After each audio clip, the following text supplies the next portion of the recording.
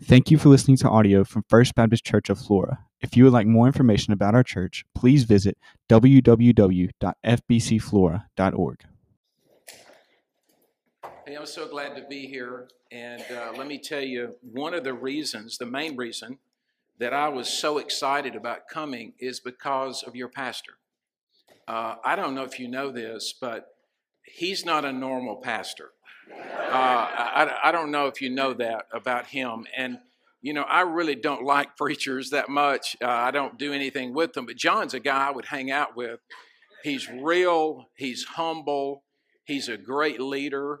He's like a shepherd more than a rancher. And I am so thankful that he's rubbing off on me. You know, he's having a good influence on me at this point in my life. And thankful for Swayze Bozeman, who goes to our church and is very active with our students.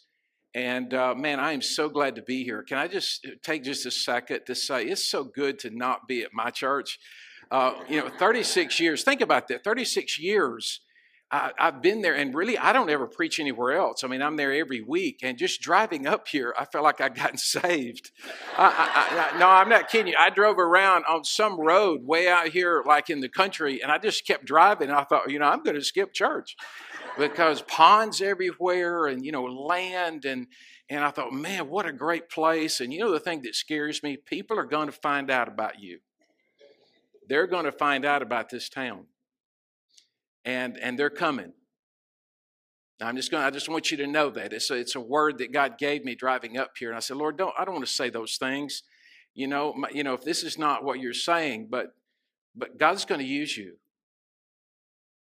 And you're going to do some amazing things. Already, let me tell you, what's happening here is not happening hardly anywhere in our state. Most churches, 80% baptize, 0. And most churches are declining.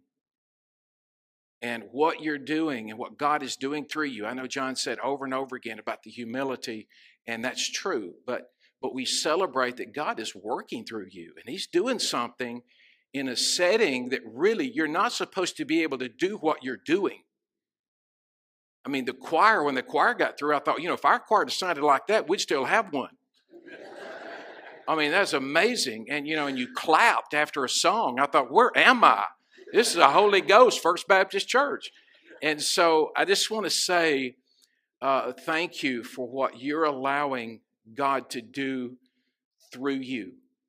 And I'm going to tell you, if you will obey God and be willing to bend and tweak, God will do things in you that's beyond anything you've ever imagined. Because He's going to bring people to you where a lot of people are having to go out and find people. I know you may not. I drove through town and I realized, hey, I like this town. I like this state just like it is, but it's not. And it's because God is preparing you to do things that most churches just can't do. So tonight I want to talk about, and we didn't talk about this in terms of planning. At our church, we plan, and we have a team that plans out everything, and we do it, over weeks at a time, and, we have all these different teams that do stuff, and then sometimes it hits just right, and sometimes it doesn't. But tonight, everything you're doing hits with what I'm preaching about, because I'm talking about the power of the cross of Jesus Christ. And I'm kind of in a series with our people, and I don't think COVID has hit. I don't think COVID has hit here. I've not seen one mask anywhere, and so thank goodness, you're in a different zone. You're in a different place here, and so, but man, it has hit us hard, and so we've gone back to some of the basics about how people can find some truth you can believe. Some traction that you can get to live your life by, and things you can sink your teeth into. And so we've gone all the way back, and we talked about the creation, the fact that God created the heavens and the earth. Now, I have to say that, and I told our people, 62% of the people in America don't believe that. So it's really important that I say that to you, that God has a plan and purpose for your life. You're not an accident. I don't care what your parents said.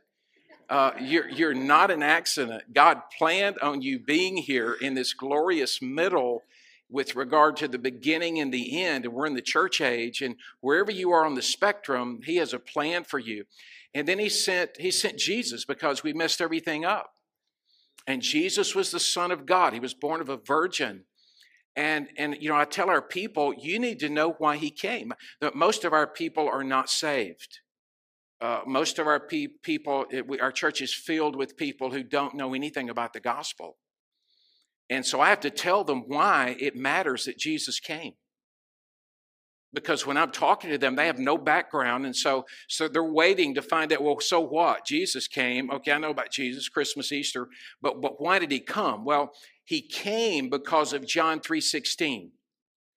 Okay, for God so loved the world that he gave his one and only Son, that whoever believes in him shall not perish but have eternal life. For God didn't send his Son into the world to condemn the world, but to save the world through him. So Jesus came because of our sin. Now, I don't know how long it's been, so you probably preach on this a lot. You're such a godly guy, but our people, I haven't preached on sin in forever, and I thought, well, you can't understand the cross unless you understand sin. And sin is different than just don't cussing and don't smoking and don't drinking and don't chewing and don't date girls who do. There's more to sin than just breaking rules. And so I want you to think through what I'm saying, because this is really a message for the church. That if we're going to be the church that God has called us to be coming out of COVID, when I think the greatest spiritual awakening that's ever happened in our country is going to happen, we as believers have to deal with the sin that we deal with in our lives. You're like, well, what are you talking about? Well, let me give you 2 or 3 things, and I want you to think through this, because, man, this crushed me. And I'm the preacher. Here's the first thing. Sin is looking for real life apart from Jesus Christ. Whenever you go through life and you're looking at having the best life, and you're like, well, I've got Jesus when I go to church, or I've got Jesus when I'm in trouble, or our students, when I'm taking a test, I've got Jesus. No, Jesus is your life. In John chapter 3, and you go all the way back to John chapter 3, things haven't changed. Think about this. Adam and Eve is in the garden. They have a perfect body. They're young. They can eat whatever they want and not gain a pound. They are walking with God. Wouldn't you love that, ma'am? I mean, just to be able to, go to that buffet, eat a whole fried chicken and not gain a pound. I mean, they have got it going on. They've got everything. And on top of that, they're married and they don't have any clothes on. And that's a whole nother sermon series. I'm sorry, John, I got to do this. Okay, I'm out of town. I'm having a good time. And so you would think, okay, they've got it going on, okay? They've got everything you can imagine, and all God says is don't eat fruit from that tree. Now think about that. Just live with me, walk with me. You've got everything in the world you've ever wanted. Don't eat that fruit. And they began to look at that fruit. And they said, God, that looks good. Like that would taste good, pleasure. It looks like it would taste really good. It looks like it's desirable. It looks pleasing to the eye. Pride, it'd make me look good just to hold that. Hey, if we eat that, it will make me wiser. It'll make me like God. It'll give me power. And nothing has changed.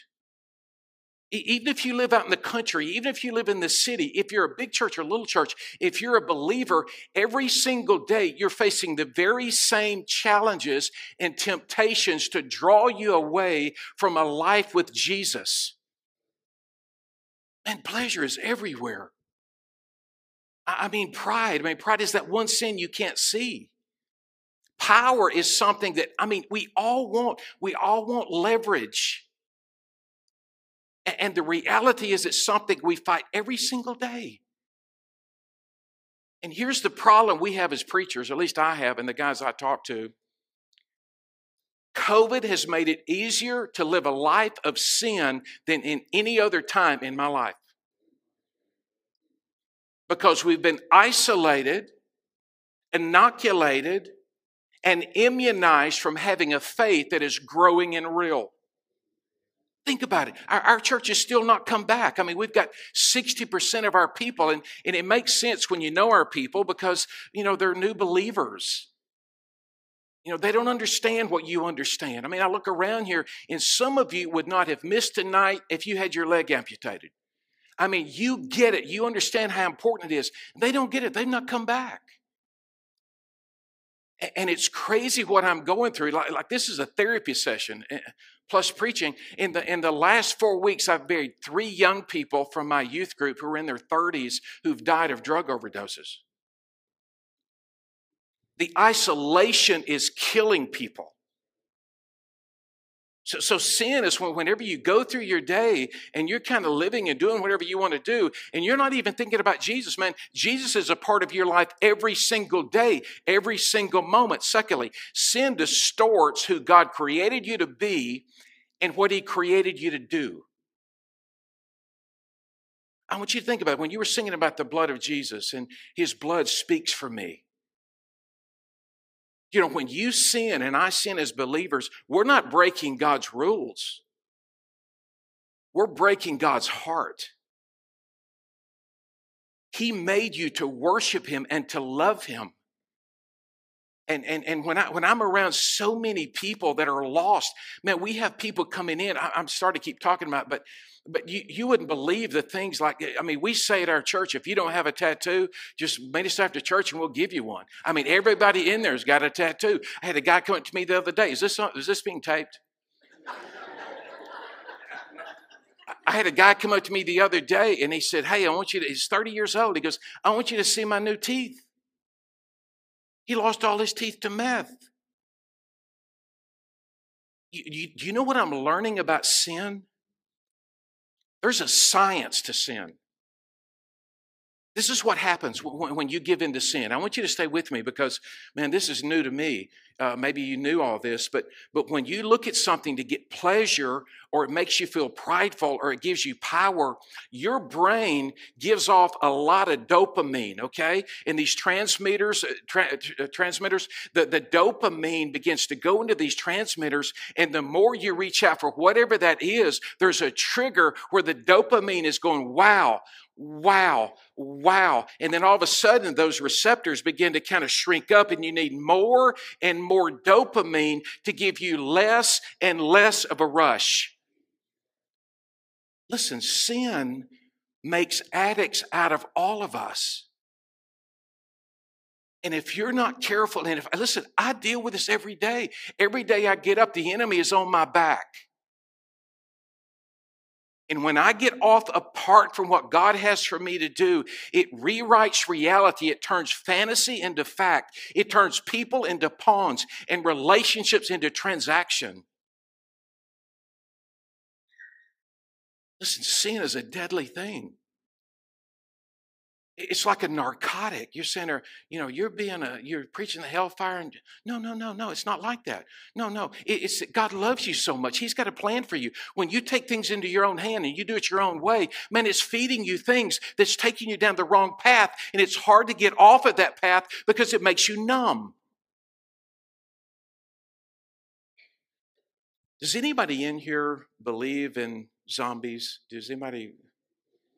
I know that was out of the blue, but it's a transition point. Does anybody believe in zombies? Of course, in my church, there's a lot of them go, yeah, I saw one last night.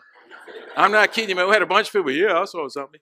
Well, I got to tell you about when I was in Haiti after the first earthquake, and we've been praying for Haiti, and I was there 2 or 3 times. And we had a guy that was with us who was a translator. And he was a street guy, and we wanted somebody from the streets because the places we were going were dangerous, and we wanted somebody that could protect us and let us know not to go into certain places. And we were driving down the road, and he would point to those. I'd say, who lives there? The president? And had these flags in different villages. And he goes, no, that's the voodoo priest.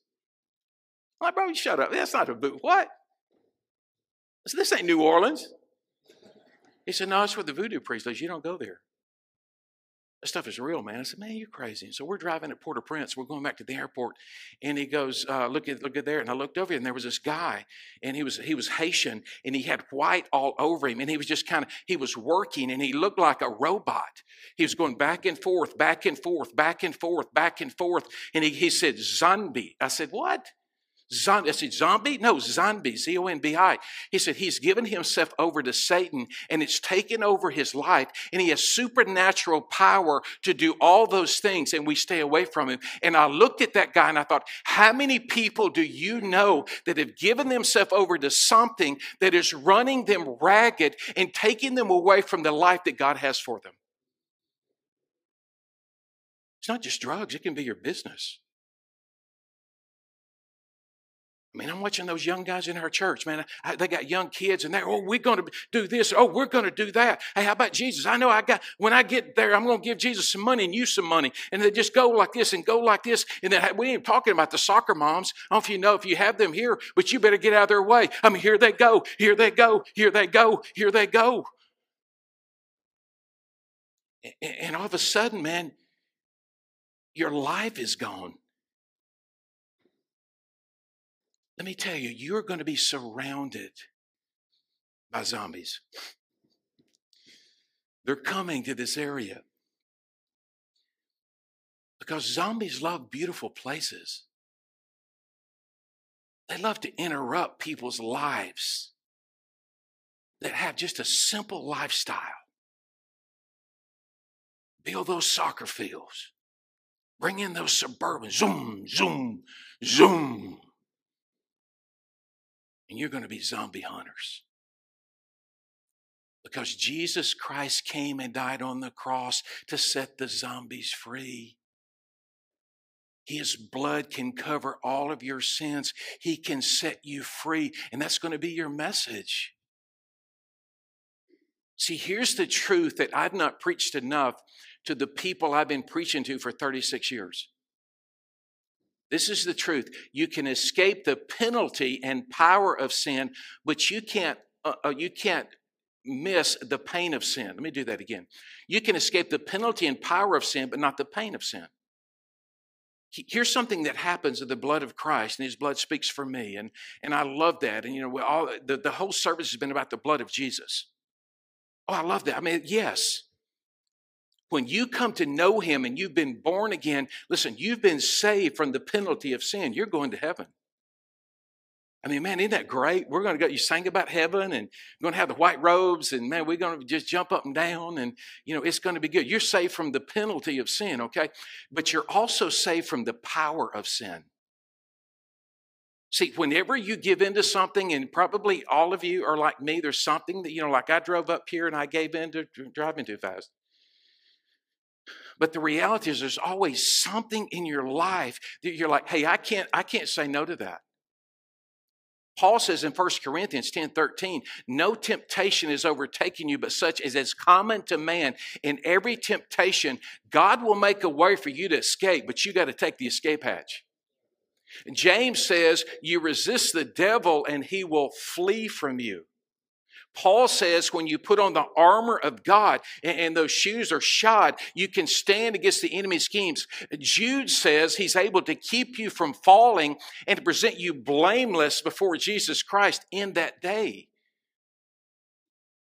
Listen, you have power in the blood of Jesus Christ. It's not just to give you a sin-free card. It is to give you real life and real power. And when you go back to school and you go back to work and you go back to wherever it is where you're assaulted by the world, you've got the power of Jesus in your life. Man, he has given you the ability. And I love what John said, man, standing against the devil and putting him under our feet and all that. He's right. When you get saved, and man, when you get saved, you're saved. Okay, soteria is the word for salvation. You're saved. You're being saved in this glorious middle. And then in one day you will be saved. You're in the middle where God is working in you. He's going to take you to another level. See, I'm not worried about the zombies. I'm not worried about the lost people. It's our people that know Jesus. Are you willing to go to another level? Are you willing to say, God, whatever you want to do in my life, whatever changes you want to bring in my life, you bring them, God, because I am here for you. I believe in the blood of Jesus Christ that he can set people free. People are dying without Jesus every single day. And only you have the message of life. So to make this kind of personal and kind of bring this to kind of a close, but I don't know if you know about the Enneagram. Anybody taking the Enneagram? It's no one, one person. Okay, two people, great. There's three people, great. Well, it's a personality survey. I mean, you ought to do that. Okay, like if you haven't the internet, I know you got the internet here, don't you? Okay, you go online and take. I'm just playing with you. I'm just playing, okay? But it tells you about different personality styles, and you can probably pick them out anyway if we can put them up on the screen, because it's amazing how different people have different personalities, and there are different things that they can lean into. One is the number one in the Enneagram is the perfectionist. You know any people like that? Don't look at your wife. We almost had a divorce in our church yesterday. Seriously, this one man was looking through his fingers at his wife. I said, stop it, sir. But it's the people that have to have everything just right. Do you know what their core sin is? Anger. I mean, getting here tonight, some of the perfectionists are like, hey, can you get right here? Can you make it right here? We're supposed to leave right now. We're supposed to get there over there. You're supposed to sit over there. They're supposed to go like this. Why is he talking so long? When are you going to get through? And you get angry. The twos are the helpers. You're always saying, where's everybody else at? I mean, I'm doing all the work, and your sin is pride. And the cross is saying, Jesus can help you. You don't have to be perfect. Jesus was perfect for you. The performers, the dreamers, the analyzers, it goes all the way through. I'm not going to use it since you've not taken the test. We did a whole series on this. But the fact is, whatever it is that is so easy to entangle you, he gives you power. Because even though you're saved, we're broken. Our world is broken. That's easy to see. 1 John 5:19 says the whole world is under the control of the evil one. But listen, you're to be salt and light. You're to be a city set on a hill. You're to be separate and to be different. And there's some young people in this room. Listen, when you go to school, you're to be different. You're to let Jesus like take over your life and do things in you that you could never do on your own. You say, well, how? That's the last point. You see your life through the lens of his words in the Bible, his ways learned in biblical community, and his wishes through talking to him daily. Now let that sink in, because that's deeper than you might realize. You find out about what he's like through reading his word. We have a thing now that we're doing in our church where we have a scripture reading and we have a devotion for every single day, Monday through Friday. And we challenge our people and we tell them, even if they're lost, we have people that come to our church that like our music but they don't believe in Jesus. I mean, it's the craziest thing you've ever seen in your life. And we tell them, if you will read your Bible, you will find out what God is like. And then if you'll get in biblical community, you'll have people with you that can encourage you. You will learn his ways. I mean, there's nothing better than having a church family. There's nothing better than having Bible fellowship. If you've not gotten to that level yet, man, this is your time to be around other believers where you're in biblical fellowship and you're learning the ways of God and his wishes through talking to him daily. That's just prayer. Where it's a part of your lifestyle, especially if you're on 220 or 59 or what all those, that's a great time to be praying. To stay alive.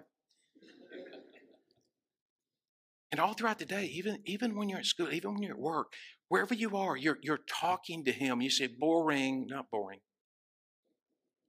Let me tell you, the most exciting part about my life is the things that Jesus has brought me through. the things that he's done in my family, the things he's done with my children, the things he's done with my grandchildren. My daughter and son-in-law and grandchildren lived in Ethiopia for 3.5 years, and COVID and some insurrection and stuff that happened there brought them home. And I'm just seeing God do so many things in my life that I could have never done in a million years. He's got a plan for you.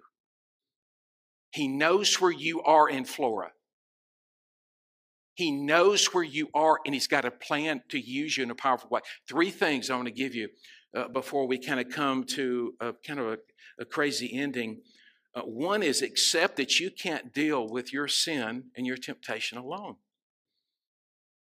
You just can't do it. Now, I know going back in our school and with regard to Sunday school, there wasn't a whole lot of confession going on in Sunday school. I mean, when you come to church, you want to come to a place where you can hide all that, right? I mean, you want to look like you got it together and everything's going well. Listen, we're all struggling. And you can't make it by yourself. Especially men. We have house churches, and we have like 50 or 60 house churches, and they come together and we eat a meal together, and we begin to talk about our struggles and talk about our message, and talk about our messes. And I have men all the time will say, hey, can I meet you for coffee? Can I meet you for? Men struggle more than anybody else in the world because they're afraid to let their guard down and say, this is a problem for me. Number 2, understand that you can't live fully being a part-time Christian. Now, I want to say that this one is a challenge because, hey, we all get tired. We all get frustrated. But the reality is, this is a lifestyle. It's not just something that you check off and you go and you do this, and then I may go when I go over there. No, it's a part of your life. It's who you are. And lastly, you need to get into a fellowship, a Bible fellowship. I said house churches for us that can help you deal. And I say shank. They love it when I say that. Shank, like you're making a prison. When you shank your pet sins, and you're like, what does that mean? All of us have something in our lives that are small things that if we're not in a habit of dealing with them violently, can grow to a place they can destroy you. Can destroy your marriage, destroy your kids, destroy your health. I'm in a place where it's real vulnerable. We had a little girl after the sermon came out crying and looking for a pastor, saying, I'm struggling, I'm drugs are killing me. She came out saying that. That was her, like just talking to you, hey, drugs are killing me. That's my sin. I can't get away. Drugs are killing me. I need help. I thought, man, what a great thing to know. There's something you can hold in your hand. If it's not dealt with violently, it can kill you. I came across something, and I've never used this illustration before, but there's a guy named Dan Brandon. And I don't know if we have the picture, if we sent the picture, but Dan, when he was younger, he got a pet cobra. And the reality is that thing grew up on him. Python, wasn't a cobra, python. And do we have the picture of the python? Dan, we don't have that? Well, it's probably good that you don't, because people were freaking out at church Sunday. And he had it from the time he was a little baby in his hand. I mean, he grew up in this thing, and they have a picture. I'll have to send it to you and show it Sunday. He's got it wrapped around his neck. It's a big African python, and he called it Tiny. And this is what the coroner said.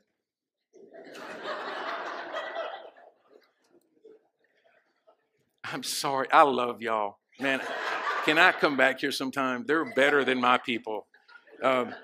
It's what the man found dead at his home was killed by an 8-foot pet python he had kept since it was a hatchling. This is what the investigator said. She was coiling around him, at which point, I have no idea, there was a point in which either she takes hold of him unexpectedly or trips him up or some other mechanism. And I put that picture up there, and he's got this snake around his neck. And I'm like, who didn't see that coming? I mean, like, who didn't see that coming? What is it in your life that when people look at you, they say, why didn't they see that coming? See, I'm not worried about the lost people. I'm not worried about the broken people because I know they don't understand that they have the power to deal with the little things in their life that can kill them. I'm going to ask you to bow your heads for just a moment. And I know that you've come tonight, which means you're probably some of those godly people in Flora. But I can tell you something. The enemy never gives up. And what he wants you to do to take something that is small. Go, you know, hey, I do this and I do that and I go to church and I read my Bible and, you know, I ought to be able to do something. And it's something in your life that you know is something that God doesn't want you to have alive in your life. As small as it is. Would you just for a moment settle in and think about that? And I love what you've picked out. Have thine own way, Lord. Have thine own way with me. God wants to do a mighty work in you, not just this church, in you. If you'll let him deal with the small things before they become things that will absolutely kill you. Would you do business with God for just a moment? There's nobody here that's beyond the reach of being tempted to have something in their life that needs to be dealt with. Would you take that before the Lord? Say, God, I want you to have this, Lord. I can't, you know, obviously I can't deal with this. God, I need help. I need you to intervene. Maybe you're thinking about somebody you can even talk to and say, hey, I've got a problem. I've got an issue. I've got something that's taking away my confidence in the Lord. Something that's robbing me of my joy. And God, I need you to take this so I can live fully and freely in you. Because even though you are free from the penalty of sin and the power of sin, the pain of sin is still there. And it can rob you of the things in your life that are most important to you.